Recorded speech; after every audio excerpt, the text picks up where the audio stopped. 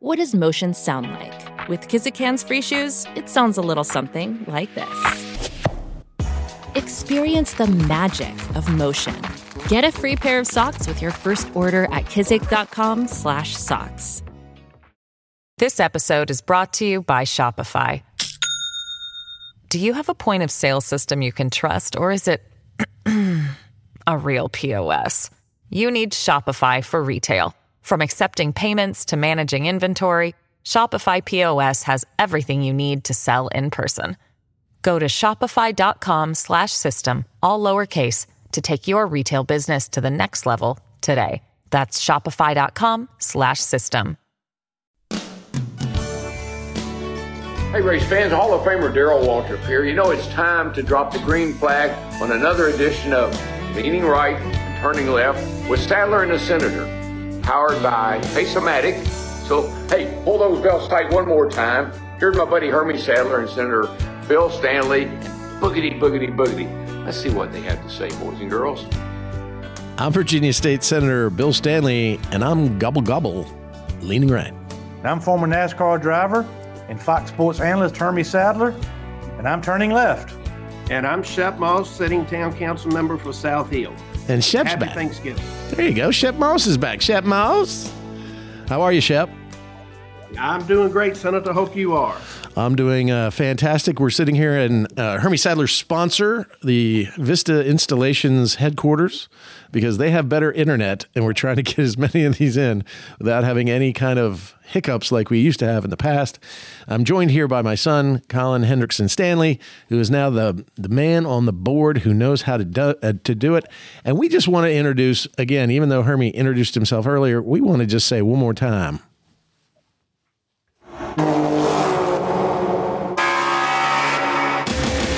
Hermie Sadler is in it to win it. Hermie Sadler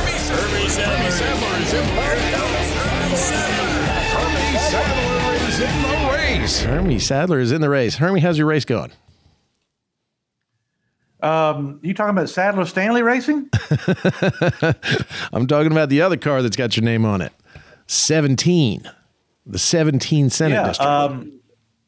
Yeah, so far, so good, man. I'm officially announced on November 9th, and as of right now, I've just been going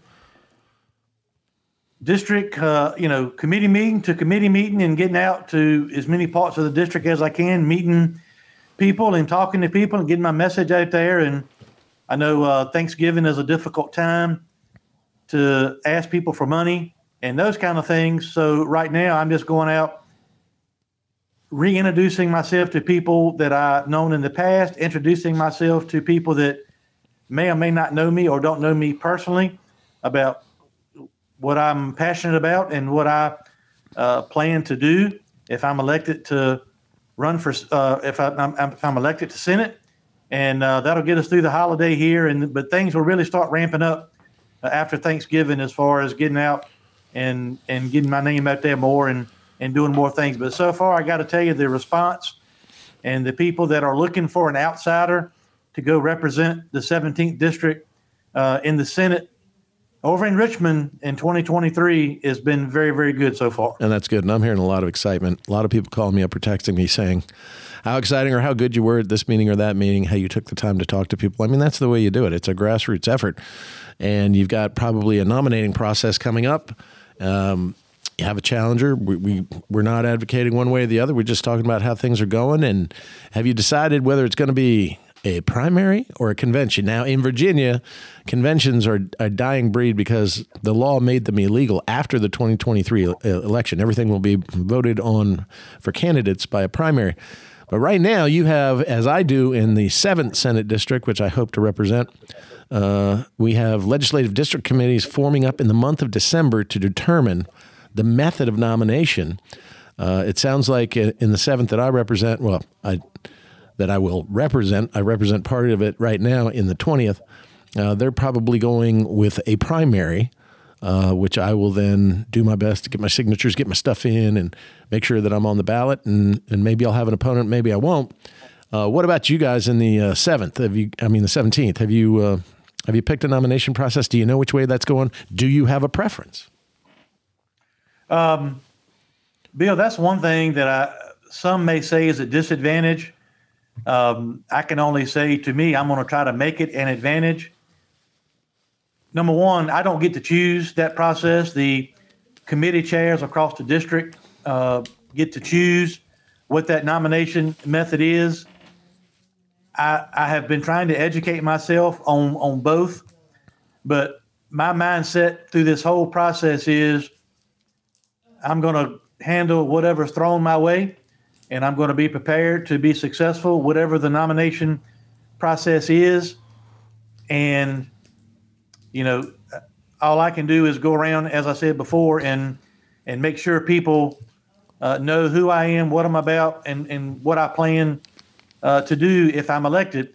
I will say that one thing that I've heard consistently as I'm trying to educate myself is that, historically speaking, in a convention type setup, it can leave the door more open to, if you want to call it, backroom shenanigans and things of that nature. Sure. And that's one of the things that I've been fighting against, not only running for Senate, but also in our lawsuit and other things.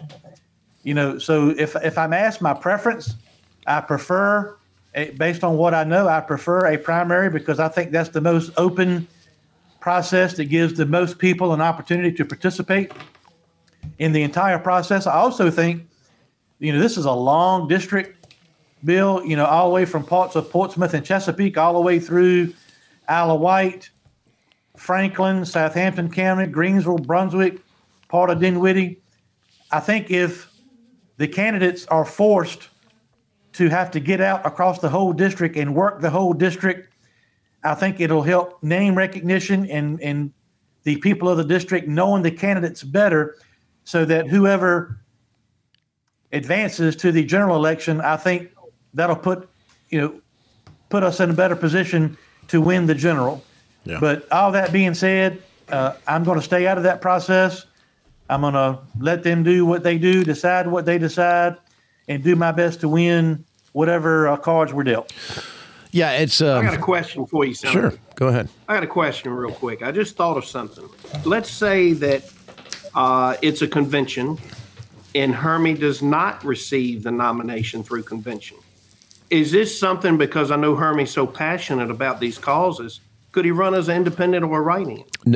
Shep, that's a great question, and a great question for everybody to know in a nominating process. When you accept the nominating process and participate in it in a party venue like the Republican Party primary or Republican Party convention, and your question, it's there's a convention, someone else wins, can the person or persons who didn't win, can they run as an independent? And we have what's called the sore loser rule in Virginia that prevents that. So if you agree to run in the primary or convention and you're unsuccessful, the law prohibits you and the party prohibits you from participating further in the party politics, but the law prohibits you from turning and becoming an independent candidate. Now, see, in a primary, the primaries are usually held in June. So therefore, in the end, there's no other nominating process that can happen, because that's the time of when people get on the ballot. Conventions are usually held in March, April, in those times. And so there would be enough time to run as an independent, but the law prevents you from doing that. So no, the answer is no, you can't run as an independent if you lose in a primary or convention in a political party nominating process. So there you go. So, it's an interesting thing. And, Shep, you're right there. Every good candidate needs a body man. And I'm a candidate here out in the 7th. Hope to have the honor of getting that nomination. Like I said, I think they're going to go with primary. Primaries are great vehicles, as you said, Hermie, to get your name out more publicly, because in a convention, you're trying to recruit delegates. You recruit delegates that sign up, agree to go to a mass meeting in their county or city, be elected delegates. Shenanigans can happen where they try to slate delegates, a certain number of delegates. All those delegates get votes, not one man, one vote. If there's 10 delegates, let's say in a county that has 40% of the vote, of the total vote, it's all weighted based on turnout, Republican, population voting. And in the end, then if those 10 people go, then they have 4 votes. a piece. And there may be, conversely, hundreds of people that show up in a place that's 10%, and they might get a fraction of a vote. That is a little bit more difficult because you've got to drive people not only to sign up, but then to go to a mass meeting and then make sure they go to the convention itself after they're elected as a delegate. It's a tougher road to hoe. It's a more closed process than a primary. But a primary, I think, with yours would allow you to kind of go on TV, get to know the general public, have the issues that are important to both of those candidates kind of vetted by the public voter, and they can listen to you in that way. So a primary probably would have a better outcome for the general than a convention would. And part of, as I said before, whatever process we go down, whatever the committee chairs choose, we'll certainly work our hardest to try to do that. But the one thing that's important to me, or would be important to me, and I mentioned it a moment ago, is the availability for the more people that want to get involved. We should be encouraging people to participate in the process and to be a part of the process and vote, in the primary. And one of the things that, as I've learned, really concerns me about a convention potentially is it may prohibit some people from different parts of the district from being able to participate, not because they don't want to, but one of my big things is, special needs kids and families that have special needs, family members that they're caring for. They may not be able to drive all the way across the state to somewhere to the eastern part of the state and spend all day at a convention. Maybe it may be first responders. It may be, elderly people that can't participate in a convention because just logistically they can't participate. Mm-hmm. And so to me, we should want as many people engaged and involved in the process on the Republican side in the nominating process. So when we get to the general, we've got more people that are engaged. They know the candidates better. They know the issues, where the candidates stand, all those kind of things. Because on one of my calls the last couple of days, we do every couple of days, we have a campaign team phone call. And my team was telling me, based on this past midterm elections and other data, they cross it over with past elections and all that. I guess the experts are saying that this district, the 17th district, is a dead toss-up 50-50 district, Republican, Democrat. I believe it. So for a Republican to win, that candidate is going to have to cross over or earn or gain some crossover vote. And I think what gives us a better chance to do that is for as many people as possible to get to know the candidates, and we'll be forced to do that if there's a primary. And that's a good point. Conventions are in one location one day. You got the drive out, you got the drive back, but then you sit there for 3, 4, 5 hours to go through the process. Usually if it's two candidates, it's a one vote, 50 plus one gets you the nomination through a convention. But they have to sit there and tabulate the votes. They have to weight them. They have to do the percentages. They got to certify them. It's a long day, and you're right. It does require more dedication of the person who's willing to come out and participate in the nominating process than on their way to work going to their polling place on primary day because they've been urged to by your campaign or your opponent's campaign and pulling the lever. So you're right about that.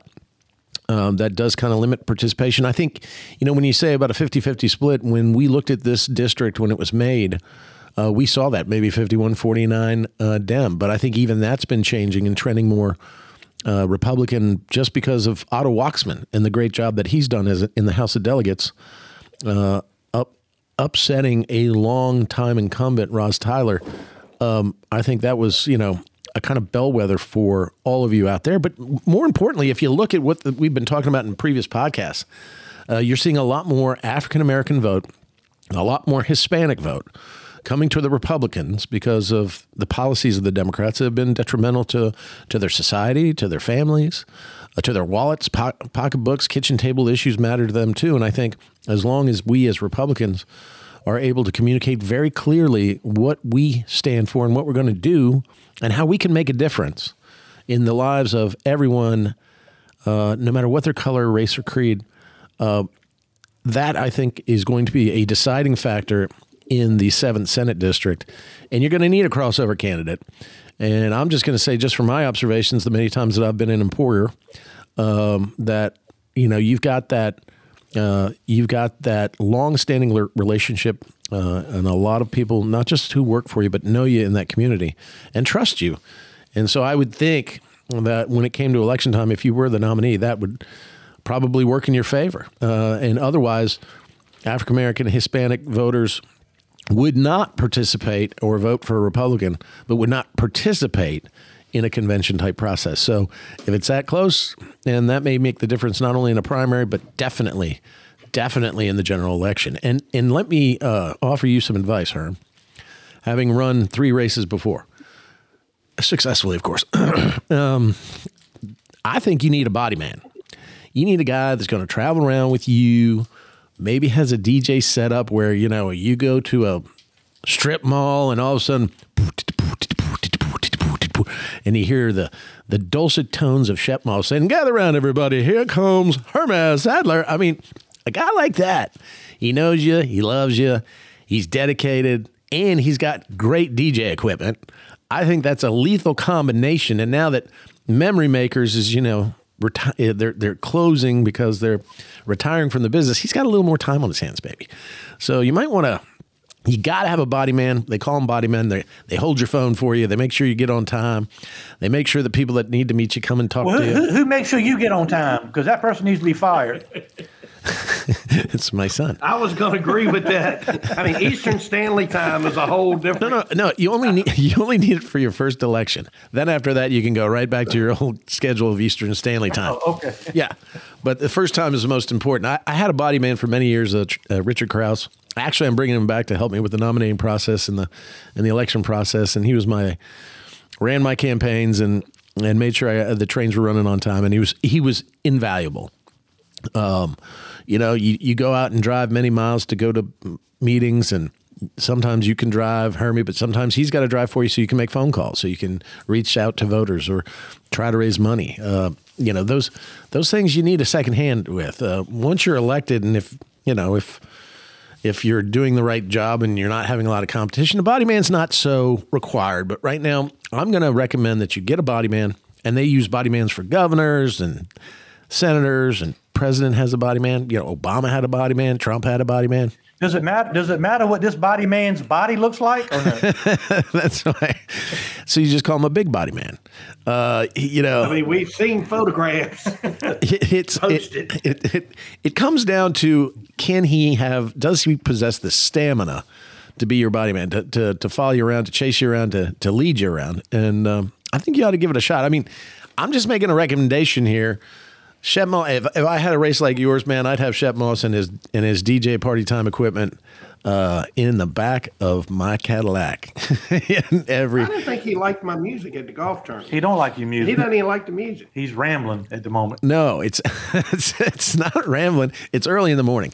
It's not rambling. It's I think it's a great thing, especially when you can whip out, a speaker and a mic and some lights and get people right over to you. So I'm just making an offer. I can see Shep Moss have a regular job at Boyd in South Hill, but I can see a scenario where, whether it be before we get this nomination process, or whenever I decide to get out and get around on a tour of the district, I can see a scenario where we pack up in the little motorhome back here and just drive across the district from place to place to place and get out and talk to people and maybe play a little music and have a little fun and talk to and connect with the voters. So I can see a scenario by which that would happen.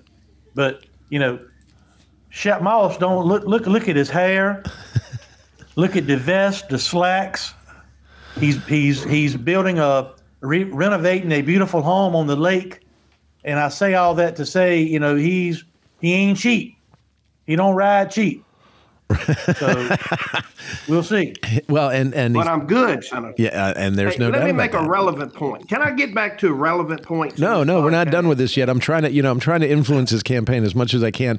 I think this is a winner. You might have to lose the shaggy, Scooby-Doo kind of beard thing you got working there. I don't know. That's a little bigger than a soul patch. What would you call that thing? The shaggy?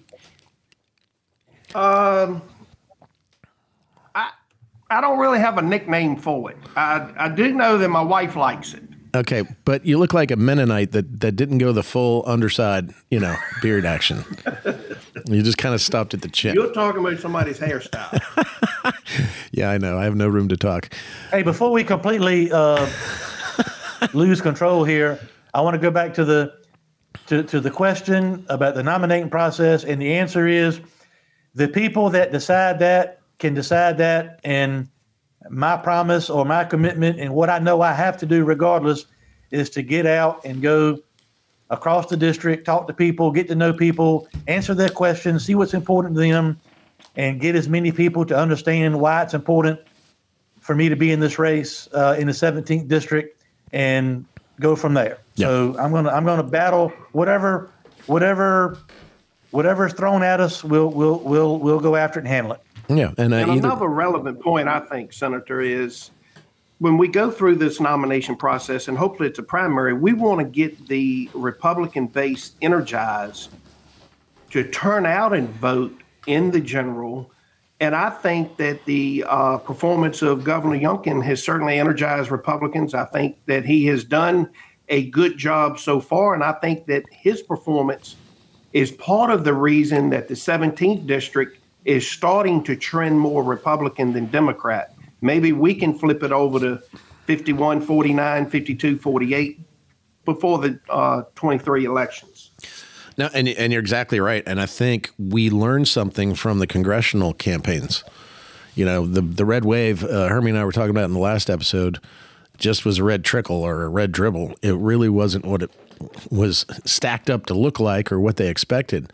And I think we as Republicans have to look at ourselves. I think a lot of issues there played a role, but bad candidates, not as qualified candidates, played a role as well. And we've got to articulate a message, not just about what we stand for, but to create that contrast in what the Democrats stand for. And for me, what I see is the Democrats are transforming society to be anti-child. I mean, they're systematically destroying marriage. They're encouraging abortion, destigmatizing, deadbeat dads. And they always want increased reliance on government. And then you see this overarching thing in our public schools where they're trying to sexualize our kids, send them to drag queen story time and stuff like that. And they're separating parents from the child and saying that government is better at raising the child. We've had that discussion before, but just on that is a kitchen table issue. That's a family issue. It's important to define the Democrat as someone, that person should not be elected because their party stands for this. And after not losing the House by a landslide to the Republicans, I think they're doubling down on this really kind of crazy agenda that they have, this woke agenda. And I think that's one way of not only just saying, who am I? What do I stand for? What am I going to do for you if I'm elected, as you would do, Hermie? But also, what are the Democrats really doing? Not just in government, but in society. What is their end game? And it cannot be denied, as I've just said, that those points being, anti-family and really kind of separating children from their parents and trying to be the master over the child's upbringing and education, I think that's disturbing, and I think it's something that we need to do a better job of articulating, especially coming up into the 2023 elections. And Bill, as I've began to learn more and more about politics and the inside workings of politics and all those kind of things, I've learned pretty quickly and am learning every day. You can't even attempt to try to have a conversation with most Democrats. You cannot negotiate with them because ultimately what they're trying to do long term is to move what's normal closer to the left. They want to move the what what we view as, what we view as normal. They want that bar to be moved way to the left. And so in most cases, if you try to leave the door open or try to have compassion for other people's views and thoughts, this new Democratic Party is not the Democratic Party of the last 10, 15 years. They want to take everything so far to the left, and they know that they may have to do that one issue at a time or one slide to the left at the time and those kind of things. And you really got to be careful and hold your ground to what we believe is right, because if you as I said, what they really want to do is change what people view as normal. And if you take a step back and look at what they talk about and what they think is normal, it's just crazy. Chaotic. It's chaotic. It's all these other things. And so you have to, this is an important time for us as conservatives and as Republicans to hold the line, toe the line, and not fall for, these shenanigans that they're trying to pull, because again, they want people to view something completely crazy to be normal, and we can't let that happen. Yeah.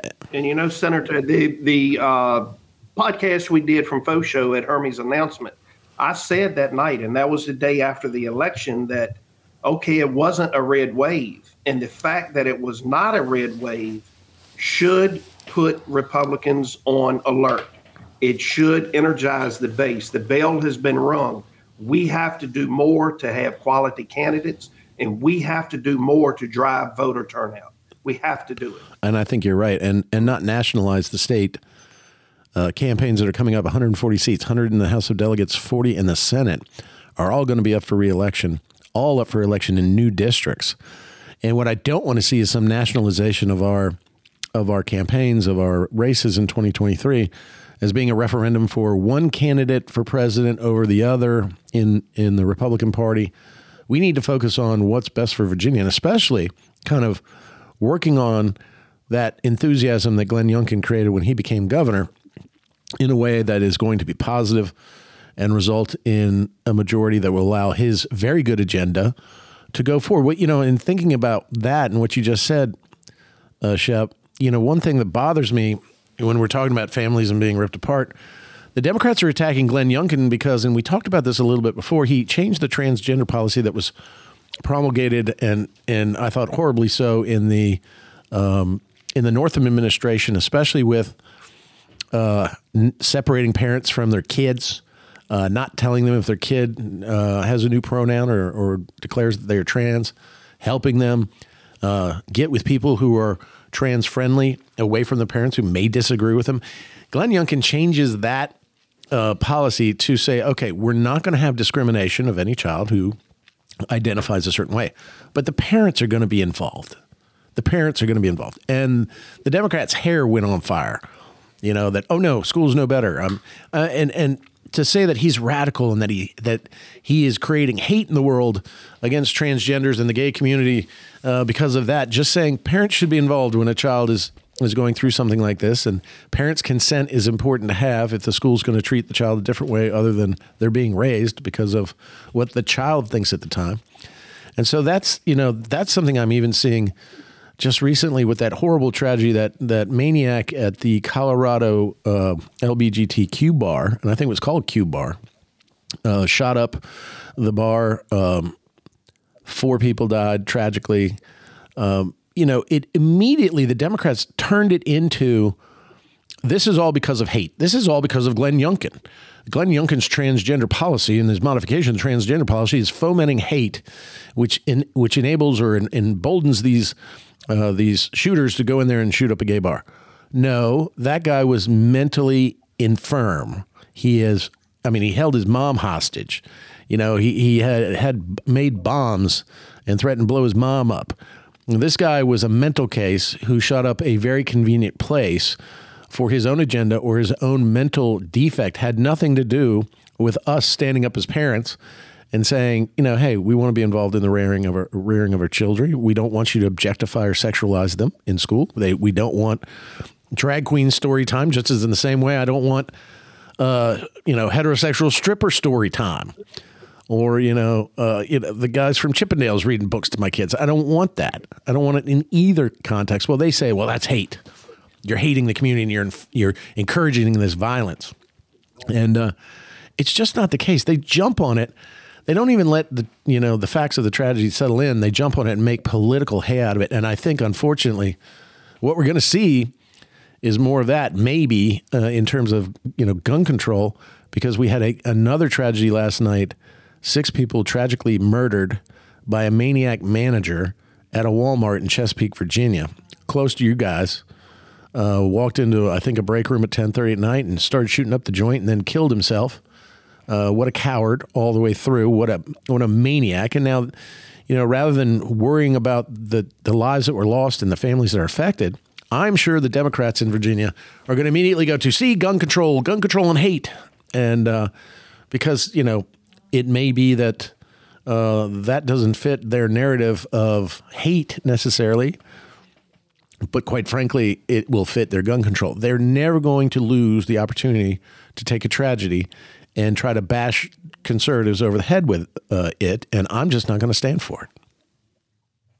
Yeah, you can see that on social media right away. I mean, right away, the liberal and Democratic politicians, first thing they want to say is, we got to get guns under control, and to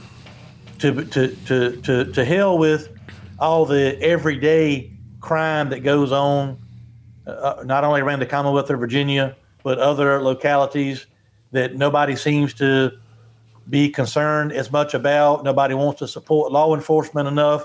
They want to defund the police, all that. They've got this narrative that goes this way. And then anytime there's a tragedy that's going to get some mainstream national media attention, they jump right in, with their narrative. And, we got to do something about guns. We got to do something about guns. And it's, I always have believed and will always believe, if you take guns away from the law-abiding citizens, the crazy people or the sick people or whatever you want to call them, then they're the only ones that has guns. And so I don't,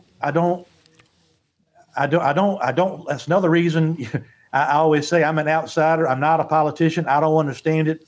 I don't understand or like or will tolerate the practice of picking and choosing events and tragedies and things that people's families are affected and use them to turn them into some type of a political game. There's no time for it. There's no place for it.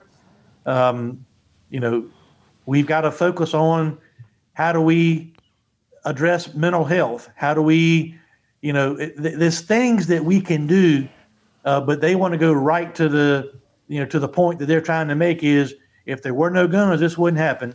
And all of us know, in most reasonable Virginians and Americans understand that also. And in this case, if I'm not mistaken, I was listening to a press conference on the way into the Saddler for Senate World Headquarters here in Emporia. But I believe they said that it was a pistol. So it wasn't an AR-15, which is not going to fit the Democrats' narrative as far as high capacity, weapon, automatic weapon. Of course, obviously the pistol can be as deadly and is proven to be so, but this is going to be a little different spin on it too, in my opinion, because of the weapon that was used. Yeah, and even think about the tragic killing that was just 4 students at a college were tragically killed in their apartment. That was a knife. In fact, they said it was a Rambo-style knife. People who have hate in their hearts for their other fellow human being are going to do what they're going to try to do what they want to do with regard to that. I think it's the bigger issue, gentlemen, is a mental health issue. I was seeing I was reading a report where Gen Z, after the pandemic, 60-70% of them are claiming or have been diagnosed with mental health issues. That's the generation that's supposed to take care of us when we're infirm and in old age and take care of the society. But we're not addressing the mental health issue at all. This guy in Colorado was on the police's radar. They did nothing to protect him. They didn't keep guns away from him. He got off pretty easy when he was charged with, trying to blow up his mom. The charges were dropped, but they knew he was a nutbag, and nutbags have their own agenda inside their head. Doesn't mean that it's been created or encouraged by, a civil debate on whether who's got control over the rearing and raising of your children, or Glenn Youngkin's modifications to encourage parental involvement in a transgender policy for our public schools. I mean, that didn't cause that guy to do what he did. We don't know what caused the Chesapeake shooting, but ultimately they boil it right down into politics that fits a narrative that's inconvenient for them, and then they try to bash us over the head with it. I mean, if we're not as sure-footed as they are in turning tragedy into politics, it's because usually as Christians and conservatives and, we step back and reflect, we pray. I'm sorry. They say thoughts and prayers aren't good enough. Well, you know what? They are. And, because fate is driven by the Lord, the hand of the Lord. But ultimately, we're back there, kind of just trying to soak it all in and be compassionate. And they immediately run out and point fingers at us and say, it's because of your hate. It's because of your hate. This happened because of you, because you're a hater. And it's really quite sad. And unfortunately, I think hopefully the American public is not only growing tired of these mass shootings, but also of the rhetoric that comes out and immediately politicizes a horrible tragedy that was caused by a maniac, not by the exchange of ideas and discourse and free speech. Yeah, it's really frustrating for them to use tragedies to advance their political beliefs. It's also frustrating most of the time, 2-3 weeks after these types of events, we learn that they were yellow flags or red flags that people may have picked up on, chose to ignore, different little things that we've got to do better at capturing. But this whole message of it's the weapon and not the user or the mental health of the user gets lost in all the narrative created by liberals. I'm gonna give you, we all look at things in to a degree, Bill, based on our life experiences of what we've been through. And I've never said this to many people privately, certainly never said it publicly, but my grandfather was murdered by a crazy man driving a vehicle. He was murdered, purposely run over by somebody who decided to use a vehicle as a weapon and killed my grandfather when I was 4 years old. Oh my goodness! So, what's the narrative on that? I mean, who do we blame? So, it's just we have to do a better job of drilling down on what the issues are behind. You would think we could all agree that for somebody to use a car or to somebody to use a weapon to go in and inflict harm on other people, family members, strangers, for any reason, we have to agree that there's an issue with that person, something that triggers them to act in an irrational way. But it always comes back to, we got to take the guns. We've got to take the guns away from even the people that legally carry and have guns and otherwise. But we've got to address the core problems and get away from the political narratives that people want to push in tragedies like this. Bill, I got one for you too. Now we can go real deep since Hermie opened that door. But many of your listeners probably don't know, my mother was a victim of suicide. Oh my! And as Hermie has said, that she, you're dealing with mental health issues. There were some business issues, some financial issues. If I had to bet, my mother would not have known how to pull a trigger on a gun, much less use it against herself.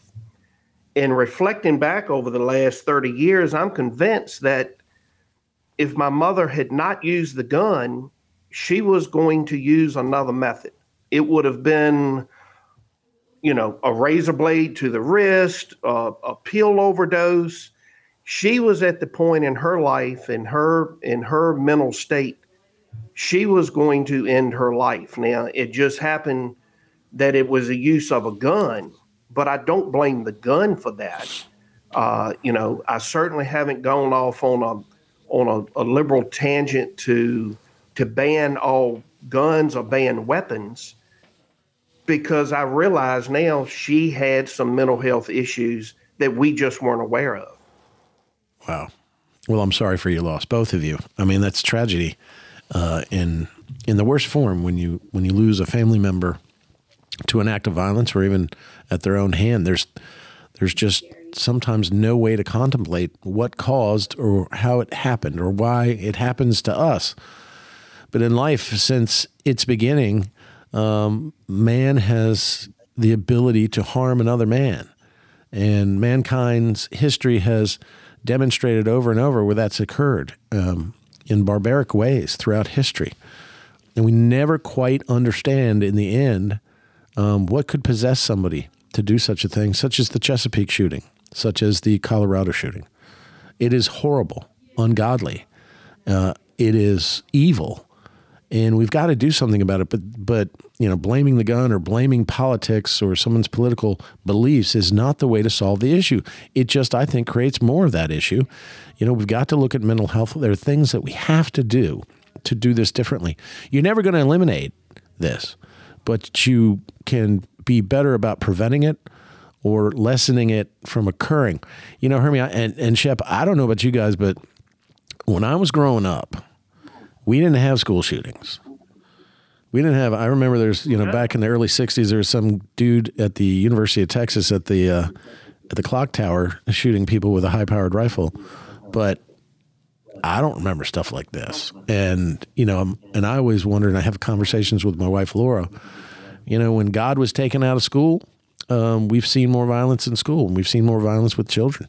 When families are removed from being the centerpiece of raising good human beings to be good citizens, and the government is instead put in control, or we're encouraging bad behavior on the part of parents, or taking away their responsibilities or their obligations, then we see stuff like this happen more and more and more, and it's a decay and deconstruction of our society that bothers me the most, and the government seems to be encouraging it, and I don't know about you guys, but I got my hand wrapped by a ruler once or twice, and it cured me.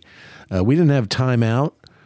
Things were tough, but things were loving at the same time. In school, we did the Pledge of Allegiance and said a prayer every morning.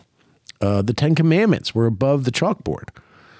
Now that we've ripped all of that out and we're taking parents out of the school system, I see a correlation between the rise in violence, the rise in bullying, the rise in violence on the street, and I see a direct correlation between that and what we've done in degrading society and morals and values as a part of growing up and being a responsible human being.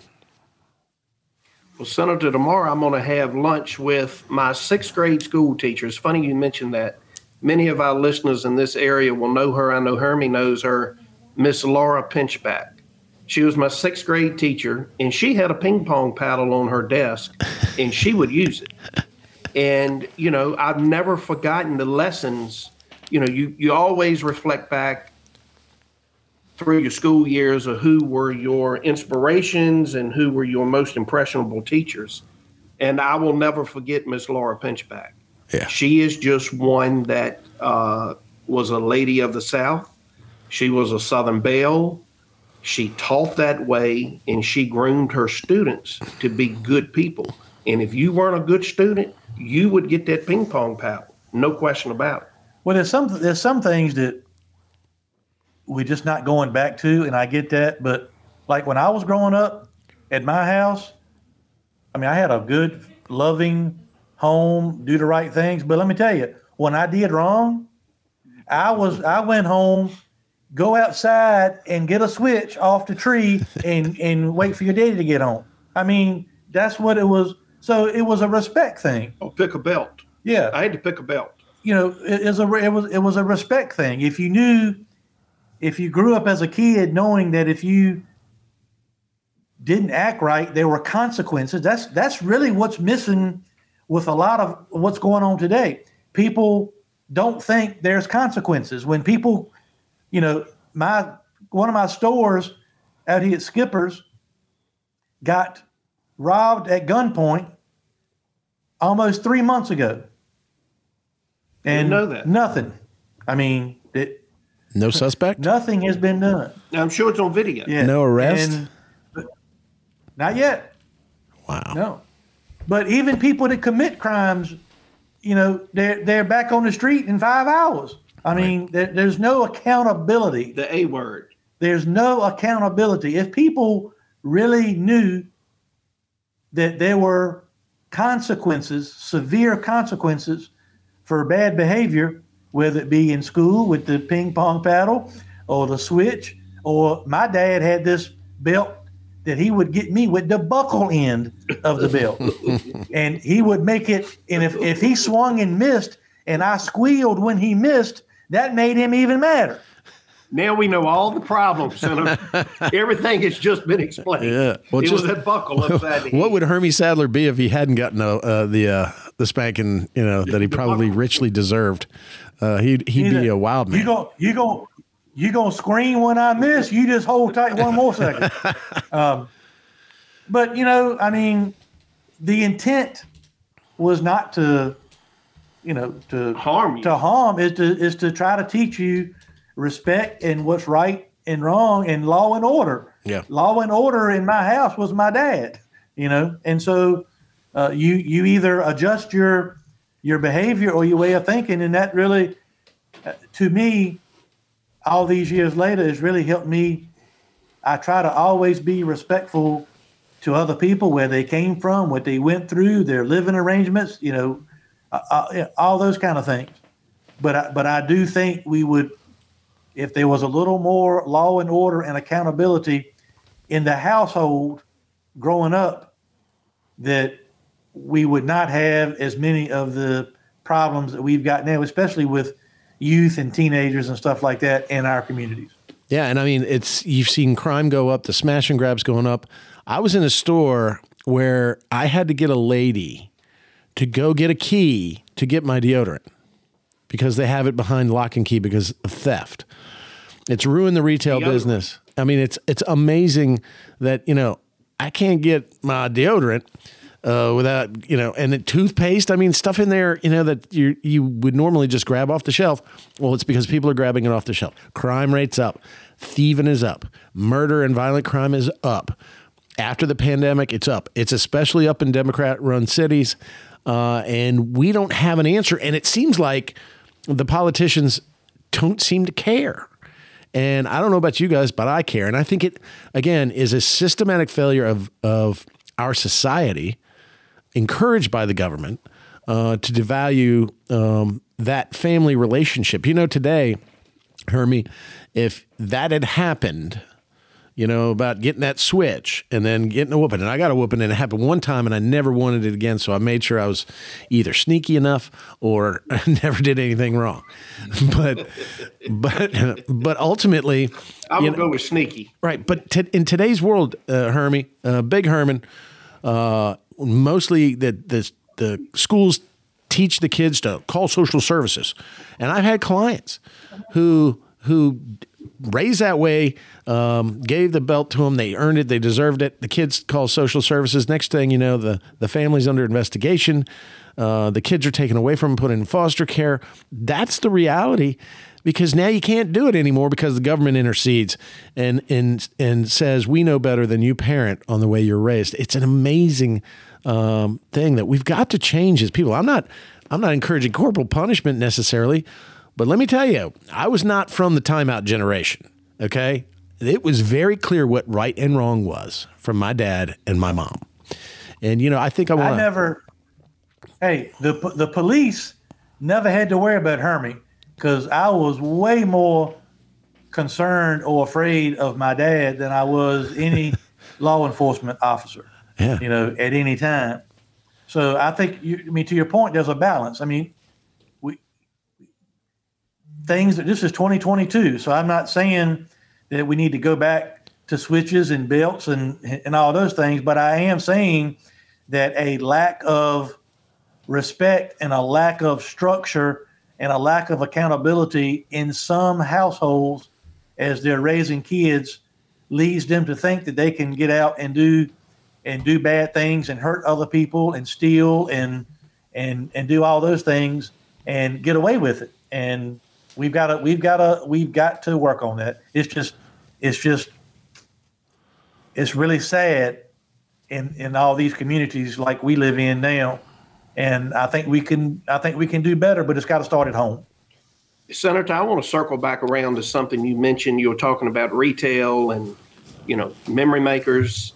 Hermie's building, his business was at an armed robbery. We just had the shooting down at Walmart in Chesapeake, as we've discussed. This is what's happening to business. Now, my wife, she's there working alone or has one employee there with her.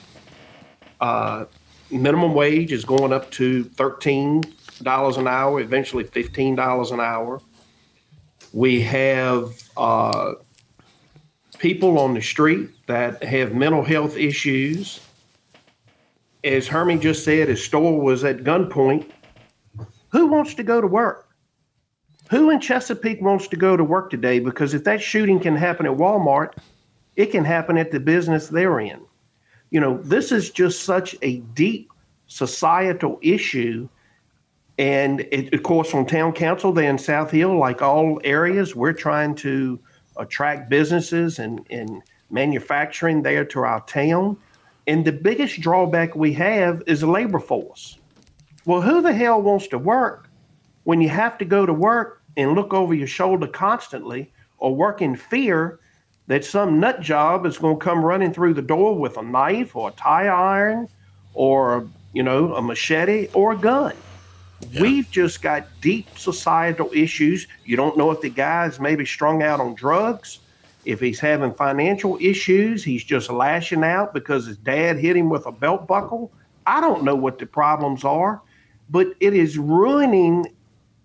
just ruining the root of our society and our family values. I'm with you, Shep. And look, government can't solve. I don't want my wife sitting there working alone in a retail store, a beautiful, attractive lady in there by herself. It's just not. It's not fun anymore, and it's just not worth it anymore. And that's sad because what it's doing is it's slowing the growth of entrepreneurship. The backbone of society is small business and the family. Government cannot solve society's ills, but it can do something about law and order. We've talked about this on the show before. I'm going to say government's pillars of why we allow the government to govern us is that it protects us in matters of public safety, infrastructure, and then also in education of our children. Those are the infrastructure, that is economic development, roads, bridges, tunnels. It's public safety, which is law and order, and it's public schools. It's educating the masses so that we have an educated workforce. That's it.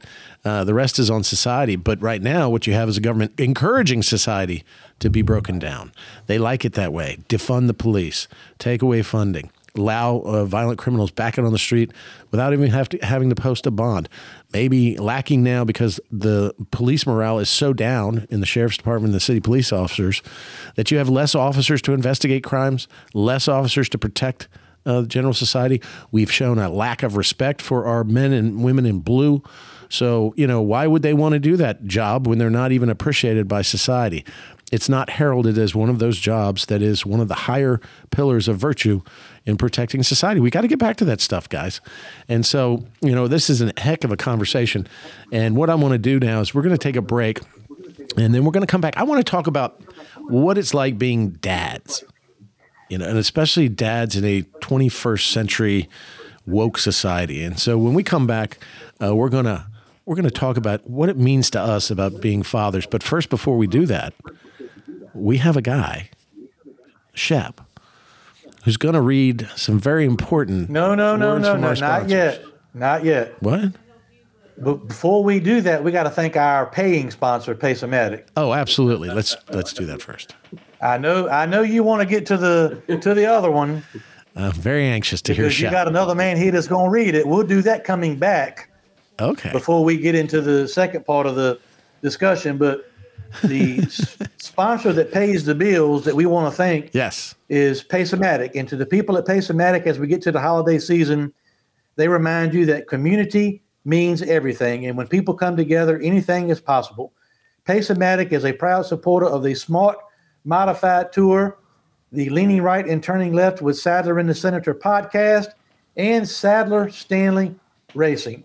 Pace-O-Matic firmly believes in building up the communities in which they do business, and they consider it a privilege to give back and provide support in any way that they can. For more information, visit Pace-O-Matic.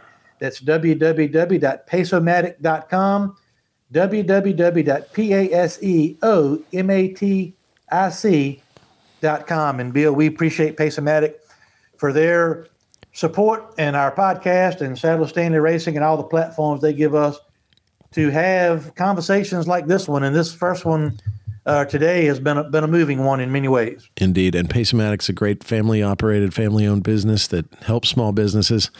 And they got to be stoked that we got Bobby Labonte driving the Pace-O-Matic SSR 18 in the Smart Modified Series in Wheeling, National NASCAR Open Wheel Modified Series. They just got to be pumped because they got a Hall of Famer now who's driving around with their logo on the car, and he's such a great spokesman. So we love Pace-O-Matic. We love the people there. We want to wish them a happy Thanksgiving, happy holidays to all their employees. A great bunch of people, but we're very proud to be their sponsor. Or we're proud to have them as our sponsor. When we come back, we'll have a conversation about being dads during the holiday season, and you'll also get to hear Shep talking about D's. D's nuts? Got him! Oh, wow. That's going to be awesome. That's it. All right. Ladies and gentlemen, we'll be right back. Please give a listen to our other sponsors who support the show. We'll see you in a sec. This episode is brought to you by Shopify. Do you have a point of sale system you can trust, or is it a real POS? You need Shopify for retail. From accepting payments to managing inventory, Shopify POS has everything you need to sell in person. Go to shopify.com/system, all lowercase, to take your retail business to the next level today. That's shopify.com/system.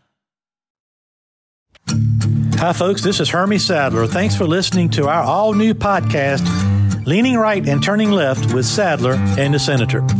I hope you are enjoying the show as much as Senator Stanley and I enjoy bringing it to you. Whether you're a family traveling together or a truck driver hauling freight up and down the highway, I hope you will take the time to visit one of our Sadler Travel Plaza locations in Virginia and North Carolina. Sadler Travel Plaza locations are licensed dealer locations for Pilot Travel Centers. And we also carry Shell Motiva petroleum products for our four-wheel friends. We pride ourselves on providing one-stop shopping for service, food, and entertainment. Our food options include Five Guys Burgers and Fries, Quiznos, Dairy Queen, Hermie Sadler's Faux Show Bar and Grill, Victory Lane Restaurant, Hunt Brothers Pizza, Dunkin' Donuts, and much, much more. Our locations include Sadler Travel Plaza in South Hill, located off I-85 at Exit 12. The Sadler Travel Plaza of Emporia, which is conveniently located on Exit 11B off I-95, and Sadler Travel Plaza on Highway 58 in Suffolk. We also have our North Carolina location, Sadler Travel Plaza in Dunn, North Carolina. That's Exit 75 off I-95. We appreciate all of our customers. And Bill and I appreciate you listening to Leaning Right and Turning Left with Sadler and the Senator, powered by Pace-O-Matic.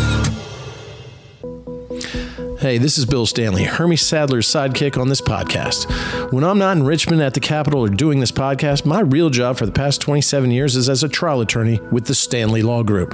Here at the Stanley Law Group, we represent our clients in every courthouse in the Commonwealth. No problem is too small for us to solve. No case is too big for us to win. Whether it's criminal charges, traffic offenses, civil disputes, litigation matters of any sort, we handle it all. We make sure that we treat every client like family because they are to us. Your problem is our problem. Your success is our success because we hate to lose more than we love to win. And believe me, we win a lot. Don't believe me? Go ask Hermie. I'm his favorite lawyer, and he hates lawyers. So give us a call at 540-721-6028 and let us help you. Or visit our website at www.vastanleylawgroup.com. That's www.vastanleylawgroup.com. At the Stanley Law Group, we'll make sure we're the lawyers that you swear by and not at. And we're back. I'm Virginia State Senator Bill Stanley, and I'm leading right. And I'm Hermie Sadler, and I'm turning left. And Shep Moss, you have the floor. Shep Mouse. Well, going over to some of our... Don't get to the commercial. Just read it. Just read it. We don't need your... Don't need nothing. Just read it. All right. Sing it. 'Tis the season for clean balls. Fa la la la la la la la la. You got to slow down a little bit. You're going too fast. Yeah, start over. I was trying to get a rhythm. 'Tis the season for clean balls. Fa la la la la la la la la. Our friends at Manscaped are helping you clear your driveway for safe travels this holiday season. From stocking stuffers to white elephants, Manscaped products are at the top of every wish list. Grab some crop mops for your pops or the body buffer for the holiday lover. Win this year's white elephant gift and help all the men in your life go from eggnog to nice hog this December by going to manscaped.com and using Sadler for 20% off plus free shipping. Fantastic. Now, I've got the Manscaped products. I've got the body wash. I've got the Precision Package 4.0 for my package. It's a wonderful thing to get during the holidays for your loved ones, for your brothers, your boyfriends, your husbands, even the postman, if he's a dude. That would be a nice gift. So we love Manscaped. You know, they also have the other products from the men's boxers to the body buffer instead of using a loofah. So be sure to peruse their website, the entire website, while you're there at manscaped.com. And what do they do again at checkout to get that 20% in free shipping? Just enter the promo code Sadler. That's SADLER, Sadler, to receive 20% off and free shipping. Hermie loves that. He really, really does. He needs a body buffer. And as you're using the products in your premium package 4.0, think about old Hermie while you're doing it. You know I do. Thank you, manscaped.com. Thank you for the sponsorship. I bet you do. Yes, I do. Ladies and gentlemen, we're very proud to have manscaped.com as one of our sponsors, and we hope that you go to their website and as Shep says, peruse the website and find the product that's right for you. It's about time that a company steps out and says men's grooming is just as important in your life as anything else that you do. So take advantage of the 20% off and the promo code Sadler at checkout and get free shipping anywhere in the United States, anywhere in the world. Go to manscaped.com. Thank you, Manscaped. So so now how do we transition into this new conversation you want to have? Well, you know, I think it's important, especially during the holidays, to really kind of talk about what we were talking about earlier, which is about being a dad. And I've got my man Chandler here. I've got Colin here. I've got my two sons here at the office. We basically have everybody here at the office, including my wife, except my daughter, Aubrey. But say hi, Chandler. Hi. Chandler, how old are you? 11. And Chandler, would you agree with me that you have the best father in the world? Yes. Would you also agree that I'm the only father? So you don't have a choice, right? That cannot be proven. He's got the headphones let me on, correct so he can hear you. Colin, happy Thanksgiving. Good to see you, buddy. I know you're happy we got Bobby Labonte driving the the Sadler Stanley Racing car for next year. But what you meant to say is your dad has the coolest friends of anybody in America. That's what you meant to say. Is that right? I do have some cool friends, don't I? That's right. Well, now he's getting shy. Hermie, yes. Shep Moss, You not love so Shep much. Moss? But you average them together, and you still come up with something pretty good. You like Shep Moss? Shep Moss? I don't know. You don't know him? Oh, okay. Well, this proves to you. Now, have I ever... Chandler, I'm the guy that has cooler hair than your dad. That's true. See? Chandler, have I ever made you go outside and pick a branch off a tree to beat your butt with for when you've done wrong? You and Mom haven't done that. Okay. But do we not employ discipline, right? Mom yells at you and I lecture you for an hour. Is that about right? Yeah. Okay. And are you a good boy so far? Yes. You get good grades?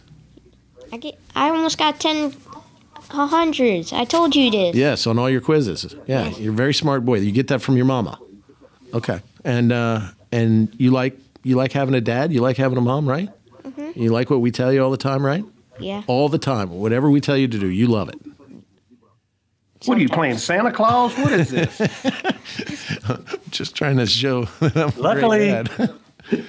Luckily for Chandler, he got my sponsor, Laura Stanley, with Vista Installations. Chandler got her good looks, personality, and brains. True. Chandler, you're one lucky young fella. That you got none of Dad's bad traits, right? You don't have bad traits. Thank you. Say that again. No? Louder. Okay. Yeah, say it louder. Say, Bill Stanley, you don't You're have not. You're not fooling us. I know why you're having this conversation. Chandler's over there. You got him working on his Amazon Christmas list. So Yeah. No, it's my mom. Yes. He didn't say anything about it. He goes to Mom for the Christmas list because she's got the Amazon account. I don't blame him. I'm a traditionalist that goes to the store still. You know, I'm old fashioned, but Mom uses the Amazon. So you put things on her list, right? Is that what you do? I did last year. Okay. Are you going to do it again? I don't know. Are you on vacation for Thanksgiving Yeah. already on Wednesday? We never had that in my lifetime. We always went to school on Wednesday. Well, But anyway. that's sad. That is sad. All right, Chandler, we're going to let you go back and play with your games, right? You ready? Mm-hmm. Thanks for coming on the podcast, Leaning Right and Turning Left with Sadler and your dad. All right. See, there you go. So say goodbye. See you, Chandler. Bye. Happy Thanksgiving. Bye. Say Happy Thanksgiving. Happy Thanksgiving. And then tell Mr. Sadler. Don't get you a spend that nice money gift he for just Christmas. paid you all in one place either. Yeah. And make your dad eat all the pies, cakes, Yes. turkey, dressing, gravy, sweet tea, all of it. potato. Mashed potatoes. Make him eat heavy for the entire weekend. They're trying to trick you because we have a weight loss challenge that is not going very well here on the podcast. But here, son, there you go. That's an understatement. Here's the 20 for you for saying all the nice things about your dad. Go ahead. Yeah, you're welcome. All right. And he took it. He took it, and it is a 20. I thought about giving him $1, but he'd start complaining on air, so I didn't want that to happen. Thanks, Jim, man. All right, 20 spot. So that's a good way to open up. I've got basically almost all my family here, but I have a burning question that I really want to know. Shep, can you tell us exactly the steps it took for you to become a dad, and in detail? Oh, in detail. Well, Let's hear it. What happened was I got on the ferry. How fast did the ferry go? 17. 17 miles. But, It went faster than I did. all right, so and I'm about ready to tomorrow on Thanksgiving. I'm celebrating my anniversary with my wife, my beautiful wife Laura, and I've got 3 kids that kind of started out a little later in life being a father. You guys all have pretty much grown children, is that right? Yeah, I've got a 27 and a 21-year-old. Wow. So 2 sons, 2 hellions. And mine are 25, 24, and Naomi just turned 20. Wow. And so you've gone through, the raising of children, but, you never stop raising them. Mine are 20, about to be 21. That's Colin. My daughter, who's 17, and, of course, as a girl, things always change when you're a teenage girl. And then my boy there, Chandler, that we just heard from, is 11.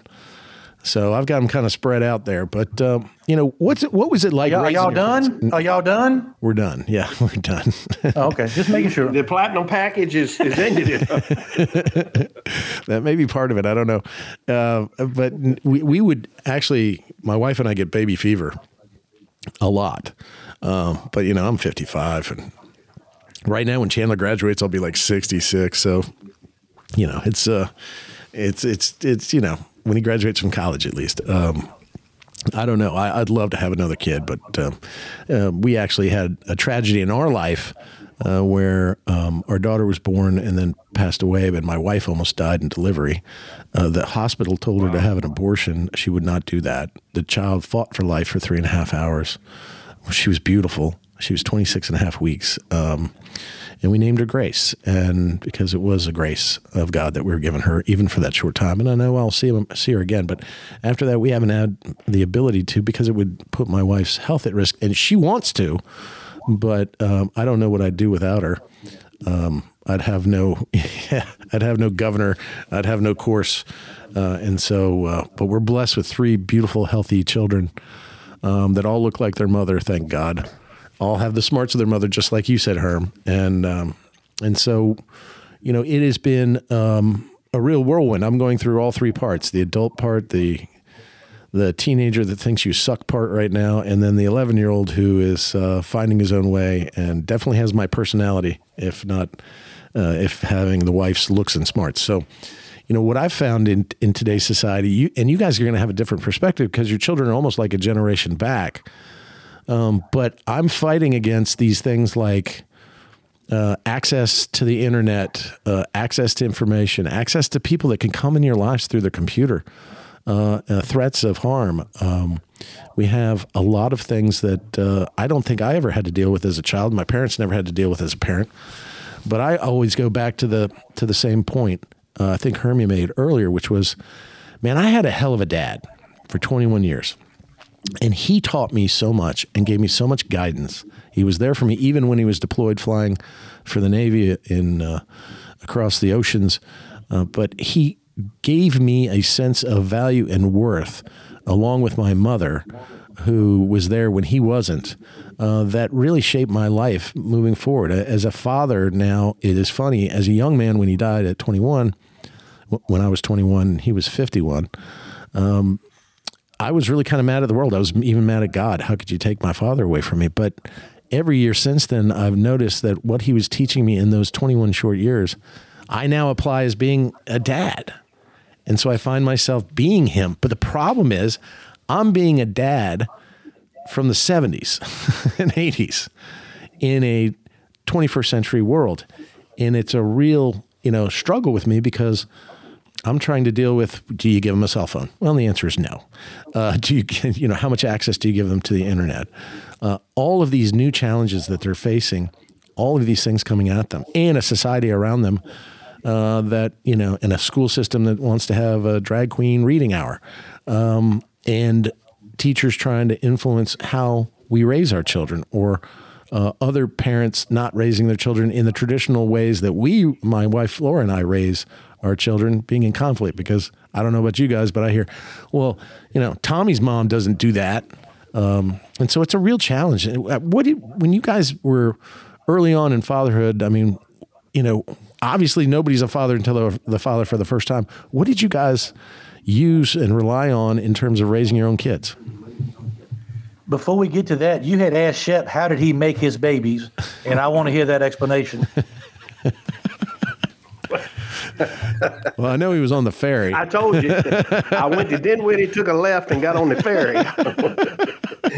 Well, Bill, my journey through fatherhood is, I think, going to be very similar to Hermie's, but not on the same level. When my kids were born, I was busy trying to make a living.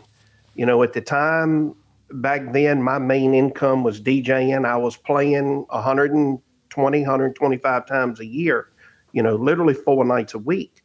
And by the grace of God, I was able to meet my wife, Terry. I think it's safe to say all 3 of us definitely married up. But Terry raised my 2 boys.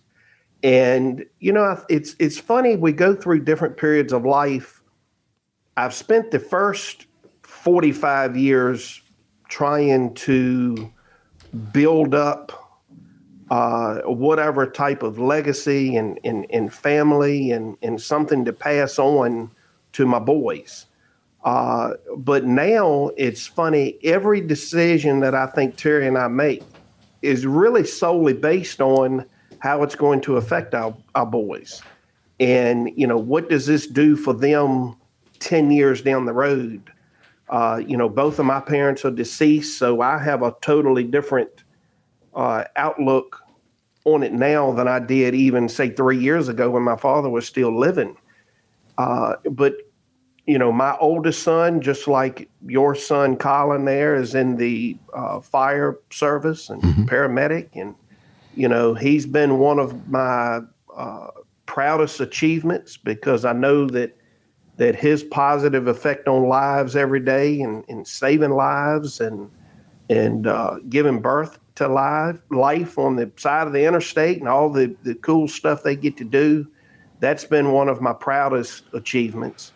And then my youngest son, Patrick, he has faced his own challenges. He's faced them head on, and, he's done some great achievements, personal achievements for him. So I'm equally appreciative and proud of him as well. But it's been two different journeys with the two sons, no question about it. Patrick, my youngest one, graduated in 19. So right before COVID started, and I've said for 3 years now, I'm so glad that he was out of school when COVID started. Now, he was in community college, but as far as high school, he was out of that. So we didn't have to deal with what a lot of parents are dealing with now. And things have certainly changed a lot in the last 3 years for parents. It's tough. But everything we do now is based on how is this going to benefit or affect our two boys. Yeah.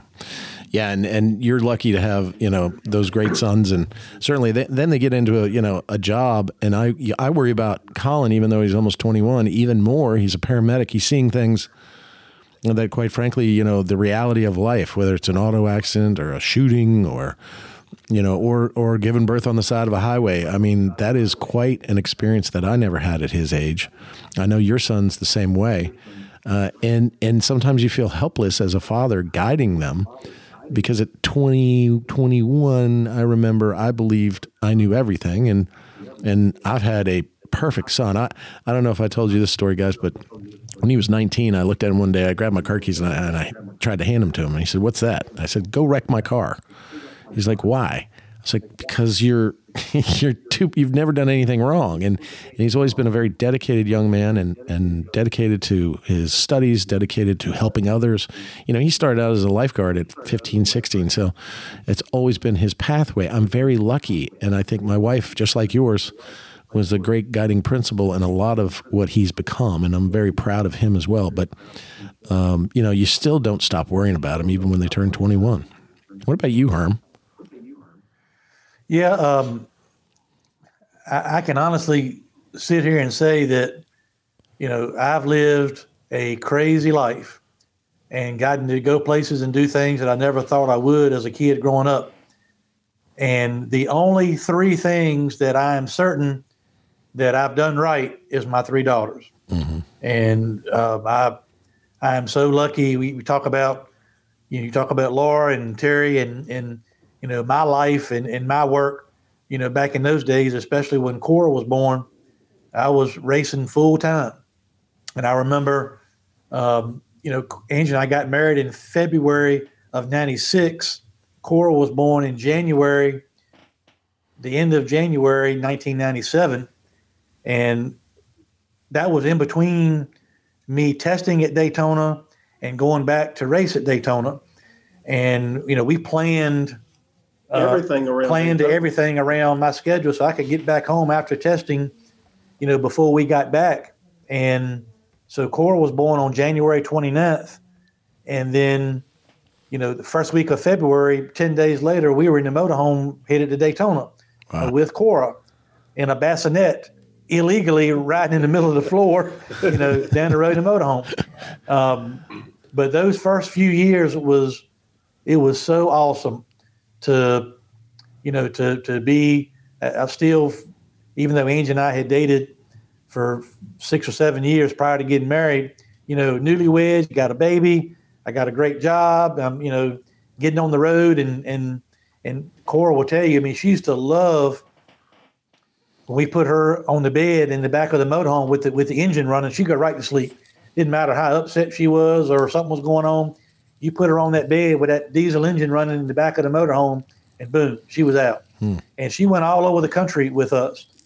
And then, the next year, Haley comes along, and things were still great. I got 2 daughters and my wife going around with me. And then, of course, as most people know by now that listen to this, and by the time Haley was 2.5, she got diagnosed with autism. And so that kind of threw a kink in the works as far as us traveling around the country as a one big happy family, because, I had to keep working, but Cora and Angie and Haley were taken off the road at that time because Haley needed care and services and support and things that we couldn't get, on the road traveling. So that was a setback, in that regard.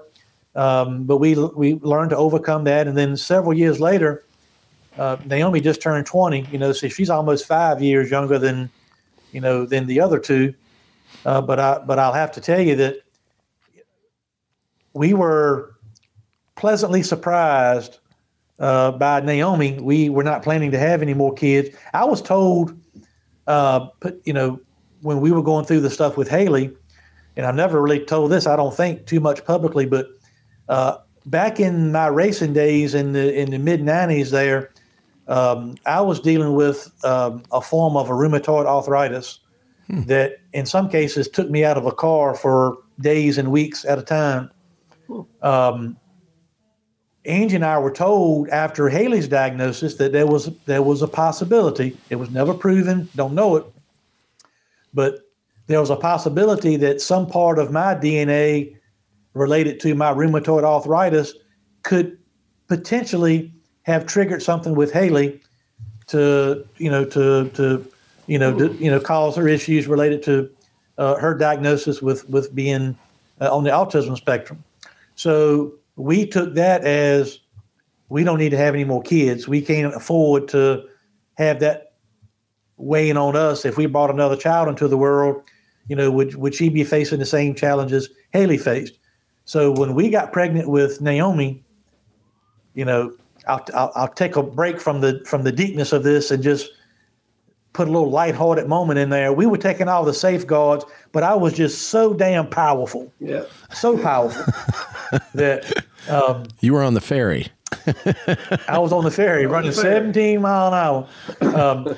But so when Angie got pregnant with Naomi, it was scary at first. I mean, we had excitement, crying and don't know what we're going to do. How do we do this? How do we do that? And we ultimately decided, okay, we've just got to trust in God that, he knows best and knows the plan. And, thankfully, knock on wood, Naomi has grown up to be a sweet, can't say young lady, but she's 20 now. But, it's so neat having kids, special having girls. All 3 of mine, I love them, and they bring so much to my life and Angie's life, but they're all different. Cora's got kind of a quiet demeanor, but very, very smart and a hard worker. Haley, of course, she's the light of our life. Everybody she's around every day. And Naomi is just wide open, no filter, the most outgoing, person, probably personality-wise, completely different than Cora. But there's nothing like being a dad. That is the one thing that really changed a lot of things for me. And the ship, the point you brought up, once you have kids, every decision, everything that you do, you have to consider how is this going to potentially affect, positively or negatively, my family and especially my kids. So blessed with 3 beautiful daughters, and I give Angie all the credit for molding them to the young ladies that they are, because I wasn't there a whole lot, back in those days, but they sure are a bundle of joy, these days. And, Hermie, you've just gone through one of yours getting married. Now my oldest is engaged, so I haven't experienced that yet. But, I can remember, and I know Hermie does too. And Bill, you're not empty nested yet. So you haven't gotten to this point. But I can remember, could not wait for Saturday night to go to eat, go to a dance, go to a party, many years ago. And now on Saturday night, I'm excited when both boys are coming home to hang out and watch something on Netflix. The priorities just changed. The opportunities for us to all be together at one time, whether it's an hour, 3 hours, all day down at the lake, that, especially since my dad passed, that is the greatest gift they can give to me. They say, well, Dad, what do you want for Father's Day? What do you want for Christmas? And my answer has simply become just for us to all be together. That's the greatest gift they could give me right now, is give me their time. Yeah. Yeah. And, I always like to reflect that back in the day, I got married right out of college, didn't take. I promised myself I was never getting married again. Had basically said, I guess I always wanted kids early on, but never thought I'd get them. And I always said I wasn't going to get married again. I was just going to find a woman I hate and buy her a house, because it was the same thing in my mind. And then basically from there, I met Laura, and she changed my life. Not just, me wanting to spend the rest of my life with her, but then children. And that completely changed my life. I went from, I could make any decision, do anything. If I want to buy a boat, I buy a boat. If I want to go on vacation, I went on vacation. If I want to get another dog, I got another dog. And here you had not just kind of like a company situation where decisions are made not solely by yourself anymore, but these great, big, giant, hairy responsibilities called children that changed my whole perspective. And now looking back on it, I was pretty selfish in my 20s and when I was free and I could do whatever I wanted to do. And now I couldn't see my life in any other way than the way that my children have provided me this kind of sunshine. In the same way, Shep, that you say, right now I'm going through a problem with my boy Colin over here. And the problem is this. He's 20 going on 21. We're allowing him to use the family motor coach to see if he wants to live on his own. He's thinking about buying a pull behind and living in a campground closer to his work in Campbell County as a paramedic. And my wife, of course, she's like, they have to spread their wings, fly the coop. And I'm like, no, he can live here until he's like 25 or 26. I'm really having a hard time adjusting with him not there every day, even under the schedule that he is, where he's doing 24 hours on, 24 hours off as a paramedic. Him not being there has been a crushing blow to me. The thought that my 17-year-old is going to college next year and will not be here is suddenly making me panic. And so now, I want to spend every moment that I can with them when they're home, and they have new lives and other things to do. And they aren't, so much into hanging out with Dad like they were before. And Dad, all I want to do is desperately go, hey, man, what are you doing? You want to hang out?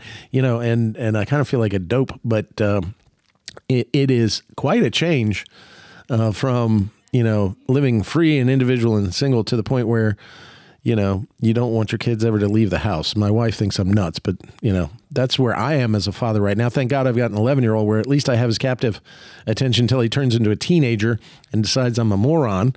Like my daughter used to think I was the funniest guy on the planet. Now she thinks I'm a moron.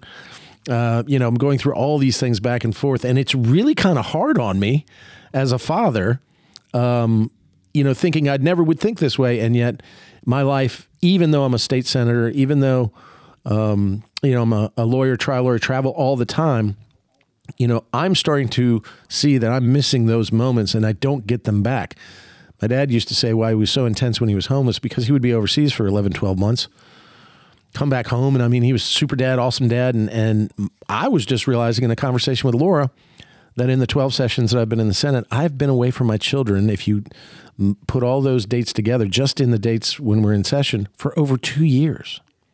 And I won't get those back. So now I'm more desperate to make the time when they are home more meaningful, and they could care less. Well, one thing that Evan does, he's my oldest, a firefighter. He calls us every day between 8 and 8:30, whether he's just getting to work or on the way home from work. He calls us every day between 8 and 8:30, and that's one of the highlights of my morning, just to hear his voice. But, Senator, we have to trust our kids. We have to realize that, the training wheels have come off. Now, again, our kids are older than yours, so we're two different stages. But for mine, the training wheels are off, but they have to realize that I'll always be there to catch them, but it is time for them to pedal the bike. That's a great point. Angie, I think has done a great job with my girls in the respect of she was firm and she was a great mentor and authority figure as far as teaching them right and wrong, letting them, a little bit to Shep's point, let them find out some things on their own, but also knowing that she was going to hold them accountable, or there were going to be consequences if they did wrong. Now, Angie was able to accomplish that, and at the same time, forging relationships with our girls that even to this day, I feel like all three of my daughters, Haley's a little bit special, but especially Cora and Naomi, I think without me prompting them, if you ask them who their best friend is, they would both say Angie. Their mama. And so they have a special bond or relationship. Having girls requires the mom to play a special role. There were certain things about girls growing up that I didn't want to have the talks and all these kind of things. Yeah, I'm with you. Angie, you handle it, you do it. And I just think, they as a team have done great, by which they've been able to go and learn and explore and make mistakes and learn from them and all that. Have a mother and a family unit support system, behind them, whether they succeeded or failed. And through all that, as of this last week, when Naomi turned 20, I no longer have teenage kids anymore. Yeah. And that's a sad thought. But they are all best friends.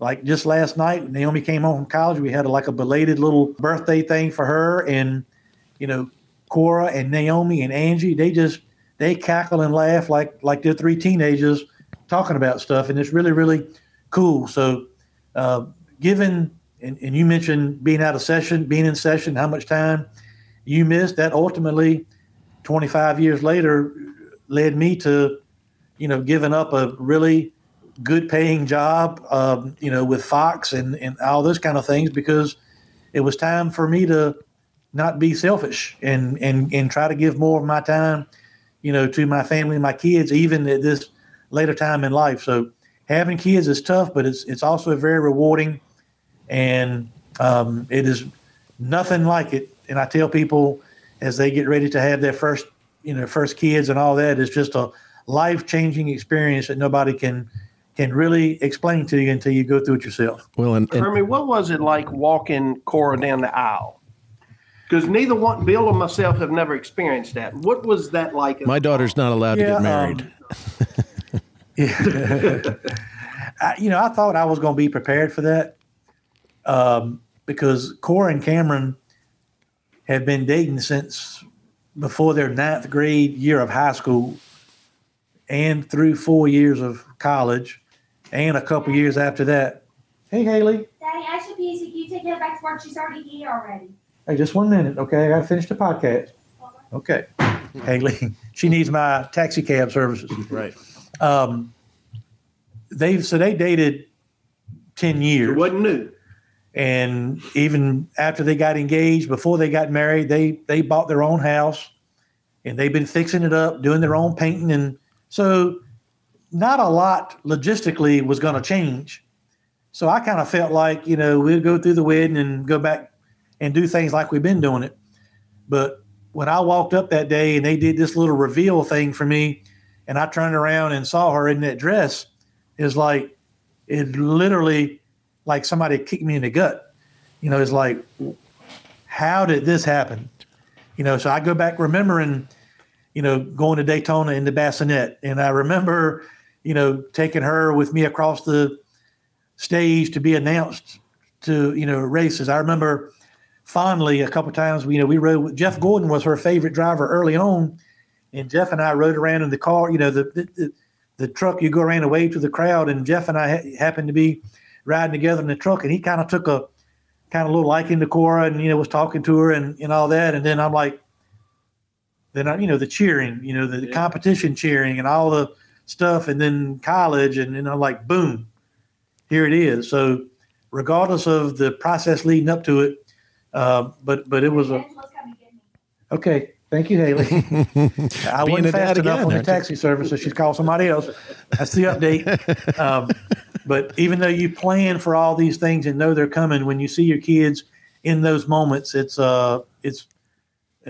takes your breath away and it's life changing. But really proud of them and what they've doing and what they've done this far and what they've accomplished, and it's been awesome. Well, it's been really awesome. And let me ask you this.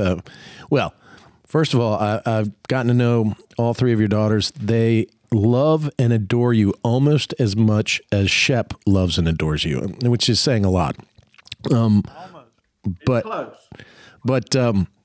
So one of the questions that, I always struggle with in the thing that I struggle with being a dad, and I kind of mentioned it earlier, but I want to get your guys' take on this, is what kind of influence did your dad play in how you were as a father to your children and how you are as a father to your children right now? A major influence, because as we said earlier on this particular podcast, my dad was firm but fair. And he just walked in. He just walked in the door. Right on cue. Big Herm. Right on cue. Yeah. He was firm but fair, and he would correct you when you made mistakes, and he would reward you when you did good things. And so I wouldn't say my parenting style was exactly like my dad's, but I think a lot of the same principles.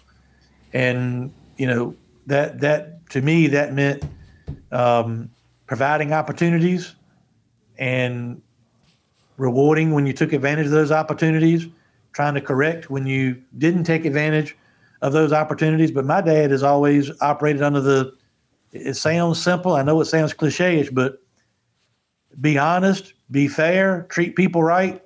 And if you do that, everything will take care of itself. And I've tried to do that with my life and with my kids, and give them the benefit of the doubt, trust them. And so far, they have, I'll give you an example. I think we could all say growing up, high school years and those kind of things, we'd slip off after a football game with some of my buddies and slip a couple cold beers somewhere, go to the barn or something, and have a beer after a football game or whatever, as long as we weren't going anywhere, And I always thought, I'm being sneaky. I like it. Well, after my high school graduation, my dad got my group together, and he went and bought us 5 kegs of beer from Mitchell Brothers Supermarket here in Emporia, put us down at the barn and said, y'all have fun, but don't go anywhere. Stay right here and have fun. And then we did that. But then after that, I was like, ain't fun no more. My dad knows that I drink a beer every now and again. What's the use? What's the point? And, then I didn't care about it that much anymore after that. But he, I think we've all said this. You have to trust your kids. If you clamp them down too tight, when they do get ready to spread their wings, they may spread them and not be the situation that we want. So luckily in my case, they've all responded well, done great. And I'm proud of all 3 of them. Shep, what about you? Bill, and growing up, my dad, he was a hard worker, self-employed, third or second generation jeweler. But my dad was the coach. He coached every sport, bless his heart, didn't know as much as what he probably should have known to be the coach in youth sports, but he was a dad that would step up and do it. And I know he influenced so many of my friends' lives just by being the coach. And, it ended up it was more the relationships he built. That was more important with the kids and with their parents versus winning the game or them actually learning how to hit the ball. So I know when I came along, I coached both of my kids in baseball. I dedicated about 35 years to our local Dixie youth program there. And, I tried to follow my dad's influence and footsteps of how could I try to be a role model and leave some positive impressions, not only on my kids, but their friends and their, other kids there in our community. And I feel like I've done that. One of the greatest feelings that I get now is when I'm walking through Walmart or Food Lion and one of my former players comes up and says, "Hey, Coach, you remember me?" And, I'm now in the Marines. I'm now married and have a kid myself, and I can't wait to go coach his and her team, just like you coached me when I was coming along. So all of those things I got from my dad in the way that, his work ethic. My dad never missed work. There were no sick days. When you're self-employed, there are no sick days. So I tried to use his work ethic into mine. I tried to, use that to forge an accountability requirement for my kids. And just like Hermie, so far mine have turned out pretty good. There's been a few bumps and a few bruises. That bicycle has hit a pothole and wrecked every now and then, but the bike is still rolling. They're still pedaling, and I'm still there to catch them. And you're a great dad, and that's a great story.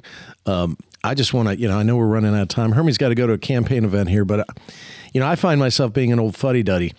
But the one thing that my dad knew, I think he knew he didn't have the time that he was going to have, the time that you've had, Hermie, with your dad. And so he's just trying to teach me life lessons in the form of parables even. And I try to instill those with the children, but I find myself being an old-fashioned guy that wishes there was no internet, wishes there was no cell phones, and try to rear them in a way that we were raised because it instills family values and so to hear how you all were raised and how you raised your children, especially the perspective that you have based on what your father did in raising you, I think is not only enlightening, but I think for our listeners, for all you dads out there, all you moms out there, the family is so important, and especially in this day and age when the government wants to tear it apart. When there are outside forces that take the attention of our children, where they play inside now on an iPad rather than go outside and pick up a stick and act like they're Babe Ruth. So many different ways, so many challenges, that are facing our kids and our parents today. We just have to be fathers, and we have to be good fathers. Learn the good that we got from our dads and moms, learn from the bad as well we were growing up, and ultimately do exactly what is right for our children, because that's our legacy. And you've heard me say this too, Hermie. Our children in the Commonwealth of Virginia are our greatest natural resource. And if we don't take the obligation of being fathers and dads seriously, then we're leaving not just our children unprepared, but I think society in general is harmed by that. And so I just really enjoyed this conversation about being dads, especially during the holiday weekends, man. It reminds you that life is short and that the greatest gift God ever gives us is our children. And, and it reminds you of your own childhood, and it makes you respectful to have that. So Bill? Yes. I know how this works when you try to get off the air. I'm going to show you how much trust I've got as a father figure to y'all two. I'm leaving because I've got an event that I'm not going to be late for, and I'm going to let you and Shep close out the show. And this gives y'all the opportunity to have the floor and say whatever y'all want to say about me with me not being here, but I'm not being late to it. I don't have the luxury of being on Eastern Standard Time. Look. So I love both of you all. Let me ask you a question. Happy Thanksgiving. This has been a wonderful talk, and I'll talk to y'all next week. Happy Thanksgiving. Goodbye. See, Bill, if he had that body, man, he wouldn't have to worry about it, right? Exactly. It would have been taken care of. When I was closing it out, and so, Shep, I like this better. He's gone. It should be It should be Shep and the Senator. Why don't we change the show's name? It could be. Leaning Right and Turning Left with Shep and the Senator. That has a good ring. We'll just to start it. a separate pod. Right. Yeah, this one's so popular. Maybe they want some more of us. They can't get enough of what. And I'll come to Hermie's office and tape it. Wouldn't that be the funniest thing? Oh yeah, right in front of Hermie, and we can get his little wisecracks in there at the same time. But man, I mean, it is the greatest reward to be a dad, and I came to it later in life. And Bill, my advice to you and the other dads, and I wish I'd gotten a chance to ask Hermie this, because I felt like, Hermie and I have known each other forever. You know that. Mm-hmm. And all through the years, we've remained in contact. And there would be certain times when certain events would happen. I would text Hermie, man, just out of the blue, I can't believe we're old enough to have kids that are doing this, or that we have gotten to this stage in our lives. I think all three of us have been blessed to be healthy and live this long and have great families.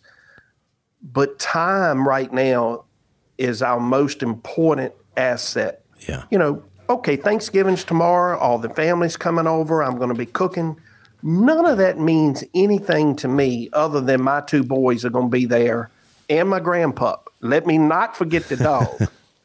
That is what's going to make Thanksgiving important and special to me. It's not the turkey. It's not the traditions. They're important. I'm not discrediting those at all. But the fact that my two boys are going to be there with Terry and I tomorrow for a couple of 3 or 4 hours, and we're going to have the opportunity to be together, that is what's going to be special to me. Yeah, me too. Even though I love doing turkey and Thanksgiving at our house, my mom's going to see my sister for this Thanksgiving, so I was thinking, man, we can just have the kids. It'll be the 5 of us. It'll be great. And the wife committed us to going to the in-laws. So we'll have a big raucous full of cousins and in-laws and outlaws, and it should be a good time. It's always a good time over there. But yeah, it's that special moment that you have that never comes back again, that makes you want more and treasure those memories that come from those moments in time. And so I want to wish everybody a happy Thanksgiving, a Merry Christmas coming up. Really get the Christmas and holiday spirit in your heart. Do everything you can with your family while you can do it.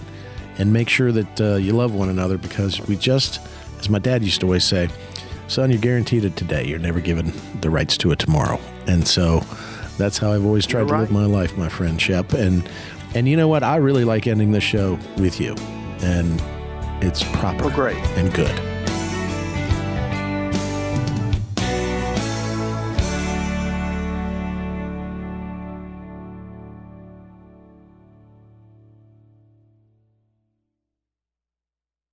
Hey guys, listen up. I know these days when you watch the news, it feels like it's one hit after another and it's all bad news for the economy. Well, let me give you some good news. It's not all that bad when it comes to real estate. Let me explain. You see, a year ago, real estate was hot. Everybody and their brother was trying to go out and buy another house. What did that mean? It was so competitive that a lot of folks got discouraged. So let me ask you, have you thought about buying a house in the last couple of years, but maybe just couldn't win a bid? I used to hear that all the time. Well, now is the time to buy. Yes, interest rates have creeped up a little bit, but what that's created is an opportunity for you.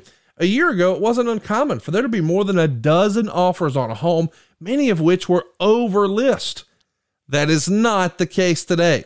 So if you got discouraged once before about trying to buy a new house, now's the time to take another look. Now, yes, interest rates have creeped up a little bit, but you're not going to overpay for the home. But here's what you will do. You'll stop throwing your money away on rent, and now you'll get a greater tax deduction. That's right. You see, at the end of the year, you're going to get a statement from your mortgage company that shows how much interest you paid, and you get to write all of that interest off. That means you could get a huge tax deduction. You never get that as a renter. Not only that, homes are still going up in value.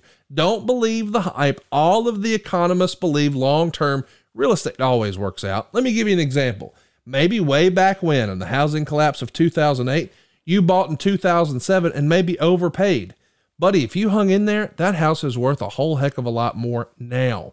If you've played in the stock market, you know what I'm talking about. You only lose money when you throw in the towel. Real estate long-term always performs well. So here's my advice to you. Date the rate, marry the house. Find the house that you and your family love long-term. Because here's what's not long-term: these higher rates. I've yet to see a single economist who doesn't agree with me that rates are going to return. So doesn't it make sense to get the house you want right now? And then when rates improve, man, just get a lower monthly payment. In the meantime, you'll enjoy a greater tax deduction, and that property is going to continue to appreciate, meaning you're building equity and wealth for yourself.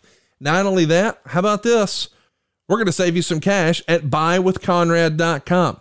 We're going to give you the peace of mind of a 7-year guarantee. When rates improve over the next 7 years, not if, but when, that's my prediction, we'll refinance you again with no new origination points. Think about that. That could save you thousands of dollars and give you the peace of mind of knowing that you got the right house for your family right now. And then when the rates improve, man, get a lower monthly payment. Now, you don't need perfect credit or money out of your pocket to do this, but you do need to hurry to buywithconrad.com. That's the first step. You tell us how much you want to put down and what you want your monthly payment to be. We get you approved, and then you go shopping just like a cash buyer at buywithconrad.com. NMLS number 650884, equal housing lender. Seriously, if you've thought about buying a house over the last couple of years, but you got discouraged, now's the time to take another look. Let me run the numbers for you right now. You'll be glad you did at buywithconrad.com.